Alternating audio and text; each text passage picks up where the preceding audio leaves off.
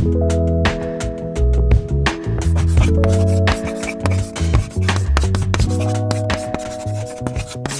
everybody, welcome to Chalkboard History, episode 3.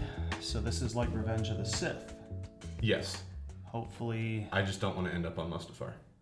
And I'd like to keep all my arms and legs intact. I'd like to be on Mustafar if I was Obi-Wan Kenobi. That's the only way to do it. Because things didn't turn out well for the boy wonder. I mean, the Emperor shows up there too, so that could also work. He's alive. Thank goodness he's alive. Or something like that, right? So I was thinking on my way in, did you know that when I started working on my first book, I used to sit at a little desk next to a window in a little house in Minnesota, and I smoked cigarettes, Marlboros. Things have changed. Oh, I would smoke cigarettes right now if they weren't $8,000 a pack. But that was, I was thinking that was 1991. Mm-hmm. We rented a house from a guy named $200 a month. Take that. Yeah, I wish. Take that. Milo Johnson. This has got that real, well, back in my day, houses were only... Listen, it was a great deal. Milo was like an old World War II vet. I think it may have been Korea. And Milo would show up like Saturday mornings and mow the grass. He'd be on his rider. You didn't even have to mow the lawn? I rent and I have to mow the lawn. On his rider, 6 o'clock in the morning, smoking a Lucky Strike, looking like he hated the world. Woke me up every Saturday morning. So then I would write. And then I would smoke, and I'd sit by the open window when it wasn't, 30 below outside. So that got me to thinking about when I first visited historic sites. Mm-hmm. And so we're going to talk not about, because there's historic sites like ABC, this, that, and the other, Graceland, and presidential sites, and, the birthplace of so-and-so. But we're really going to talk about historic sites like ours, Civil War-related sites, which any Civil War site also is connected to slavery, whether people want to admit it or not. Because, slavery was kind of a, important sort issue. Of a big deal. Right, big deal.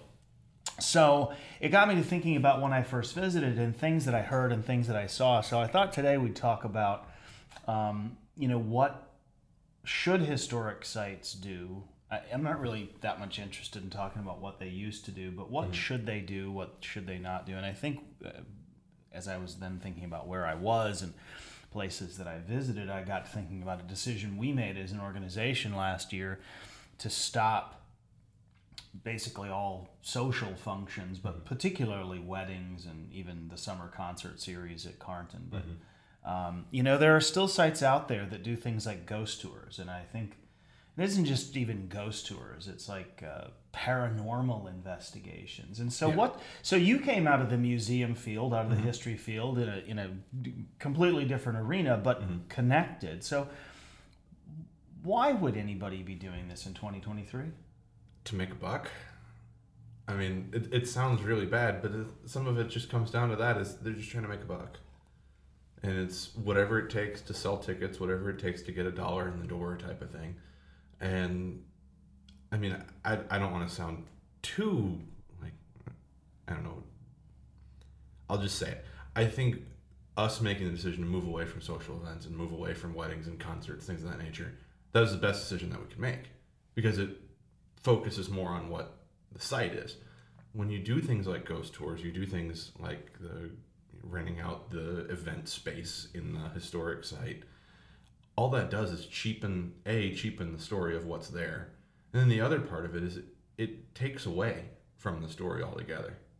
Don't you think that when you're looking for some EVP, I guess they call them, I don't even know what that stands for, I've just heard the term.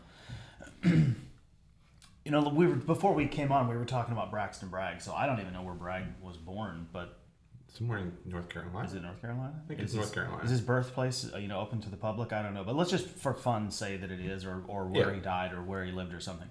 You're gonna look for Braxton Bragg's ghost. I mean, and then what's he gonna say? And I guess I've also thought a lot about when you're looking for things, it's often like little children. What's little Sally saying through the prism of our modern equipment, and do you really want to hear what a soldier who's gut shot and dying might be saying, or what sounds he might be making, or what a slave who has spent 40 or 50 years of their life. Because you've heard me say this before. Do we really want to go ghost hunting at Ground Zero? Yeah. Should we have paranormal investigations at Pearl Harbor? Do you want to know how it was for someone to be burned alive or drowned or jumping out of the 110th floor window? Because I'm pretty sure that we don't, because there are still people alive who obviously remember those events, but everybody related to the Battle of Franklin or to Rippavilla or to any other historic site, they're all dead, so they can't say no. And I think you're right. I think it is about $1, but gosh, can you sell your virtues for a little less than you should? Yeah. Well, the thing too is, and you and I have talked about this before. This is the reason that we're doing this. I don't know that we're really even equipped to deal with what they would say if you could hear them. If you go on one of these paranormal investigations, and let's say it was real, and you could really hear a soldier that was killed in that battle, or a slave who toiled here. I don't think that we're really, in our 21st century world, living in 2023 with all of our comforts and all of our advantages, I don't think that we're really capable of understanding what their life was like. And I think some people just won't get it. And I don't know if we're right. I hope we're right in making this decision. I mean, first of all, we don't need the money. We figured out other ways to make money. And I would encourage any historic organization to have the gravitas to figure out how to make money without, as I think I just said, selling your virtues. But just the other day, we got a letter from someone who was upset that we canceled the summer concert series. And because it makes money, which actually sometimes it didn't, right? But because it makes money, we should keep it. And whoever made that decision needs to go. And I think they capitalized our underlying go, which means I guess I'm supposed to go. But, is the role of a historic site and the CEO or someone who works there to have, for example, a cover band? We had a Journey cover band play at Carnton for years, and they're great. And I mean, I think most people like Journey. They're relatively... Not me. I'm the exception. All right. Well, this is an age thing. They were palatable in the 80s. But, when they're... Intolerable in the 20s. Okay, intolerable. Sorry. But, when you're playing Don't Stop Believin', yeah, and people are dancing on a slave cabin. That's in front of it on a battlefield. Yeah. A couple of people have had a few drinks. They're making out. I mean, is this what we're supposed to be doing? And I think I'd actually watched it at Carnton for enough years, and I think I think personally I'd had enough, but I'd also had enough of just what I thought was not appropriate for the site, and weddings. Many of them good, but some had turned into just, it's all about them, and drunken groomsmen acting like fools. And I go back to, I sat at that little desk smoking that delicious Marlboro Red. We are in no way endorsing smoking on this we are. podcast. Candy cigarettes, they gave them to us as kids, so smoking was cool. Everybody cool. I mean, the cowboy, John Wayne,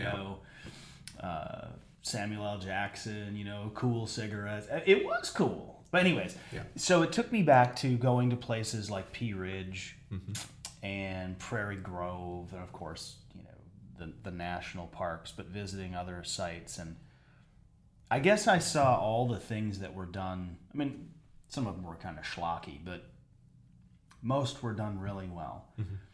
And it still puzzles me to this day, how much money is it worth to undercut your mission?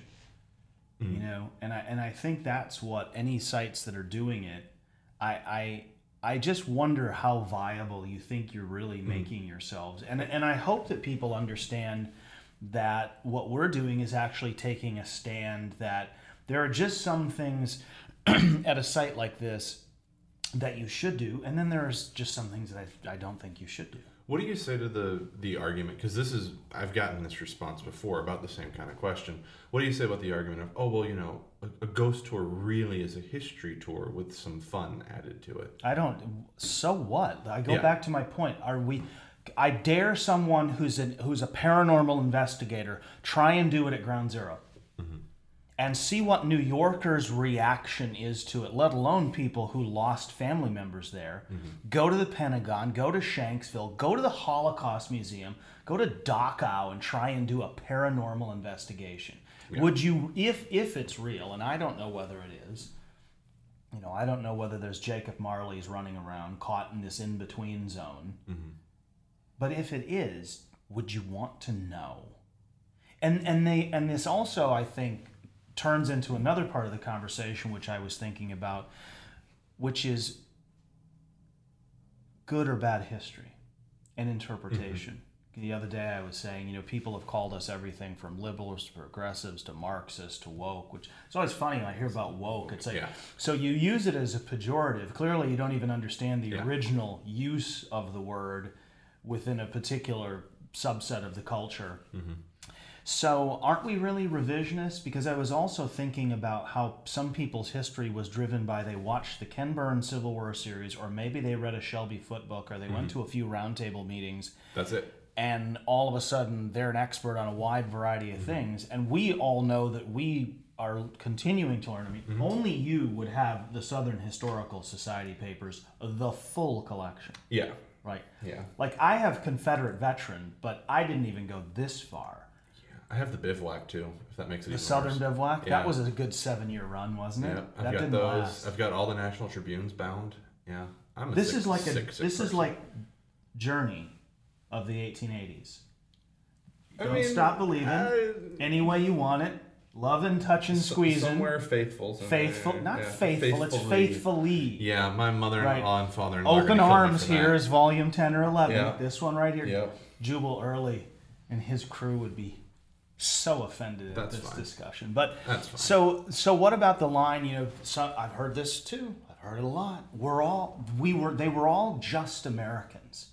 Does anybody say, well, they were all just Germans, or they were all just Japanese, or they were all just British, or they were that's such a Yeah, they may very well have all been Americans, but there were two very different sections of America that were engaged in a war with one another, killing one another in awful, brutal, terrible ways. So I don't know that you could end a tour on a happy note and say, but it's okay now because we're all Americans. Someone pointed out to me in that line, because I was talking to a friend, and he said, that line doesn't even address people who look like me, and he's black.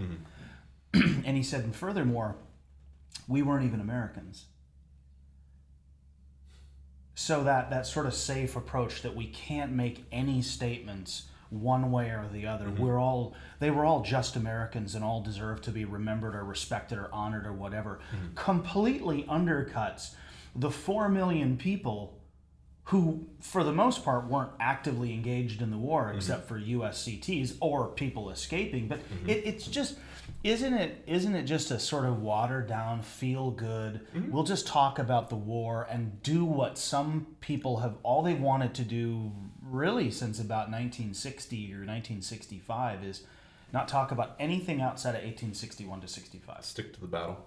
And have ghost tours and weddings and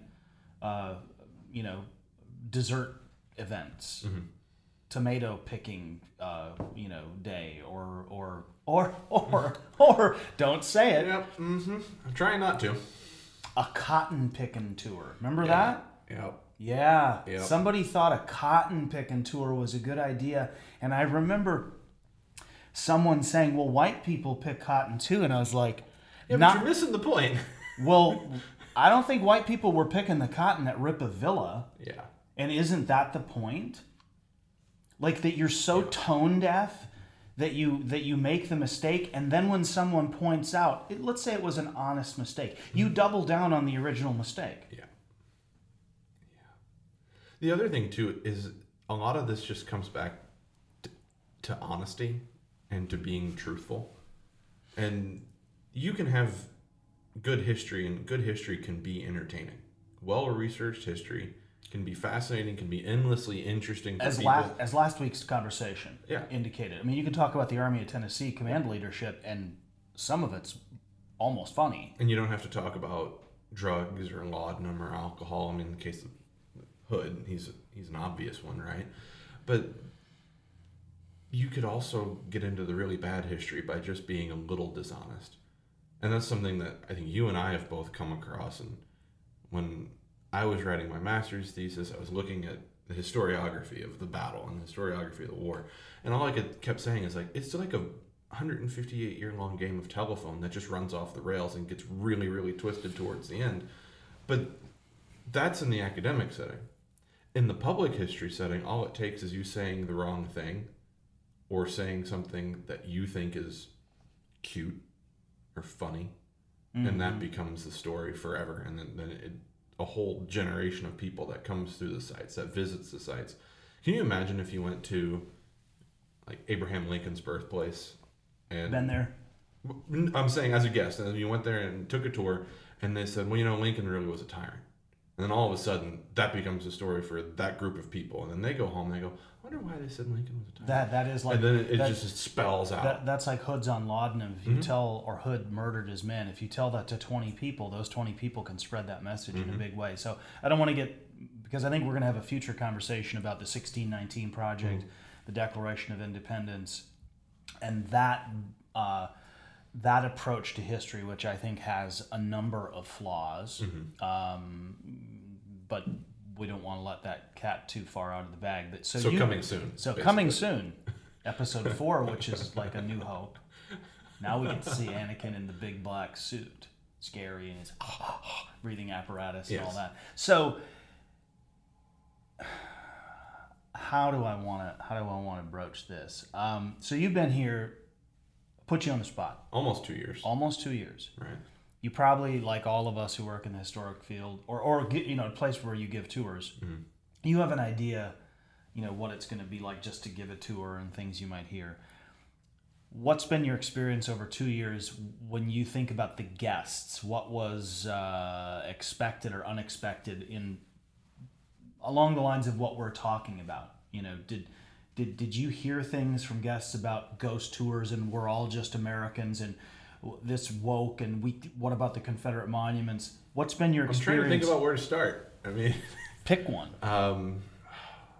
I gave a tour at Rippavilla where a lady asked me why we weren't doing a ghost tour, because that's, if you go on YouTube, you can find a certain one-hit wonder country music singer talking about, and I hope that doesn't offend you. I mean, you have bad taste in music, but I didn't know if you listened to. I have great taste in music, but I've never cared for. As long as you didn't listen to him. I mean, you can find that video. It's 38 minutes long. Best drinking game ever. Every time they say the Rippavilla, you take a shot. But someone asked. But like they asked why we weren't giving a ghost tour, why we weren't talking about what they talked about on the TV show, and I said, well, largely because none of it's true. Well, that's history. No, it's not. So none of it's documented fact. So were you expecting that when you came out of when you got your degree signed? Not to be asked about ghost tours, and then white people were slaves too. No, they weren't. Lincoln was this. No, he wasn't. Lincoln didn't care about slavery. Yes, he did. You know, things like that are kind of run of the mill. And I guess now, 2 years in, they don't really. It's kind of like, okay, my cute common response number 4. All right, now response number 3. Break that down by age. Who's asking those kinds of questions? Older generations. Typically. Meaning older than you. Older than me. Yeah. What about people that are in my age range? What are they asking? They're asking more content-related questions. Okay, but then what about someone who's 30? So you go 30, 50, 70. Okay, so people in their 30s, right around my age, they're asking really almost investigative questions. Well, tell me why that is. Okay. Oh, I had always heard this, but I never really thought it was true. What do you think about it? And then you get the 50s range they're asking a little bit more content, but starting to kind of veer off. And then you get into that older generation, and they're flying off the handle with but all you know kinds what of things. But you know what I've noticed? Because I was wondering what you were going to say about that, like, let's say 60, 70, even above that, up towards 80 range. Because we have a few people who work for us who are, you know, they're in their 70s. I mean, old Bob Hargrove just turned, what, 81? 82? Yeah. We had sausages the day before without hot sauce. Oh, it was fantastic.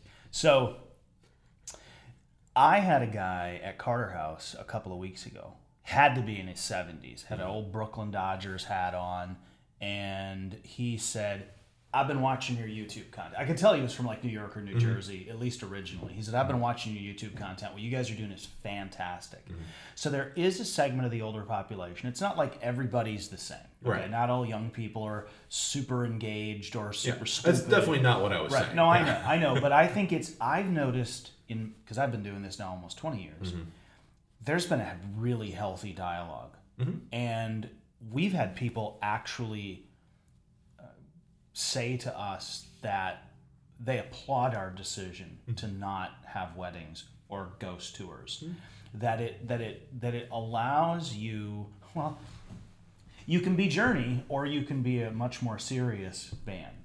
And I think that is the future, because I think that more than ever history really, really does matter, and not this fluffy, feel good, we're all Americans, let's see if we can hear the little girl's voice in the darkness. Oh, did you see the Cradle Rock?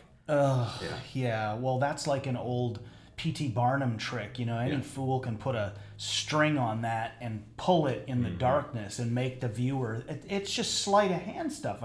Anyways, I've heard from people who really applaud the decision, and I think more and more historic sites are going in that direction. Like, I follow pretty closely what places like, especially Monticello and Mount Vernon do.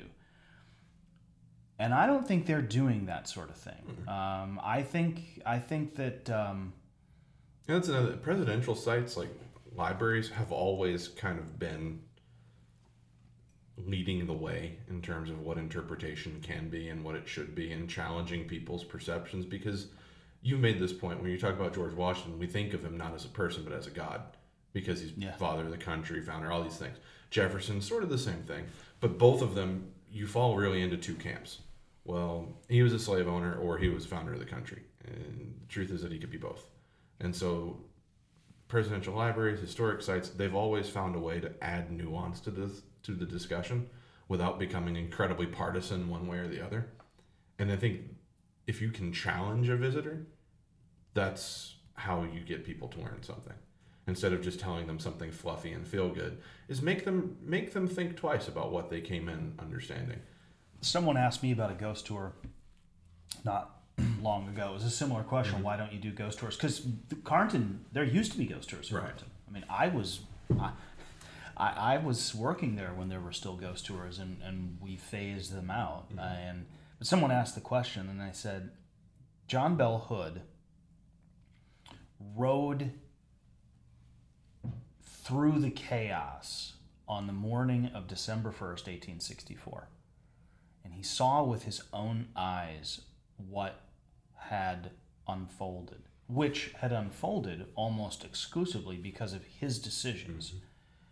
And a couple of people said they saw him sitting on his horse weeping.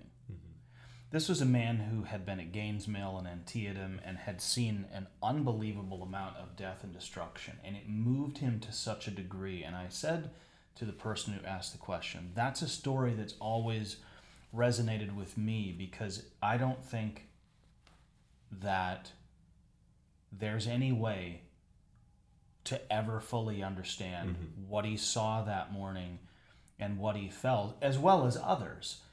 And I don't think that we should. And I think that there are some things that we shouldn't go poking around looking for, because if it is real, it's best left in that place. At a place like Rippavilla, where there were 75 people enslaved, or Carnton, you say a number and it's a moment in time, but this is generational. You can walk across the landscape here, and if you allow it, you can feel something. But there's a palpable kind of heaviness too. And I think that I was in Centralia, Missouri years ago, where U.S. troops were massacred by Bill Anderson's, gang of ruffians, and it was one of the most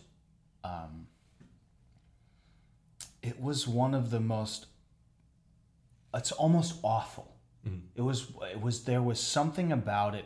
The Holocaust Museum was the only place where I felt that sort of, you're gonna die and you can't stop it. It was like being at Little Bighorn. and you know it's coming. And that's, to me, that's enough. You can go to Carnton and you can stand there and look at the... That's what I was going to say. Carnton is a place that I hear people, because I'm only there once a week, but in that one day, I might give 2 or 3 tours. I will hear people as I make the walk up to the house, oh, this place is so pretty. I've never really thought that. I mean, like, it's a nice house. It's nice grounds. It's well maintained. But I've never been like, oh, this house is so gorgeous, I need to take my picture in front of it. Or we need to all get in front and take a picture in front of the house and look how pretty it is and let's walk through the gardens type of thing. I've always sensed that there was something that was just... It's a heavy place. And so this goes back to making a buck. Yeah. Are you supposed to make a buck that way? Because No. is $1 or $100 or $1,000 going to separate you from being able to open or close the doors? I'm pretty sure it's not. Mm-hmm. And there are other ways, I think, that historic sites... yesterday in a meeting, I said, I think we have a moral obligation to do this and this and this. And I believe that this is also a moral responsibility to try as best we can to treat the history fairly and accurately, and also be respectful. I mean, you can have fun, but to be respectful, it's not like people don't smile or laugh at Pearl Harbor. You know, Right. they might be talking about the football game, but when you're talking about the subject, when you're on a tour or you're putting up an exhibit or you're locking the doors at night, I think you have to be respectful at all times. And there's just nothing about some of the things that we've talked about that I want to be part of the future of these sites. And hopefully by making those decisions, we're actually helping people not have to reverse course in the future, that they will understand that we set the bar in this place and you should only be moving above that bar or forward, and don't go back to this. I think our donors support. We have more donors and more support than ever. And I think that comes true. So what do you think the future is for some of the other places that continue to do the, It's only sustainable for so long. Until more sites start to take the course that they're going to get serious about their content, they're going to get serious about their story, and then people will start to lose interest in going to stuff like that. I'm sure there will always be the 1 or 2 people that are, oh, I really want to take a ghost tour, I really want to do this, I really want to do that. I don't think that that's going to be popular 10, 20 years from now. Also don't think it's going to be the standard of historic sites. I think that it's already going away.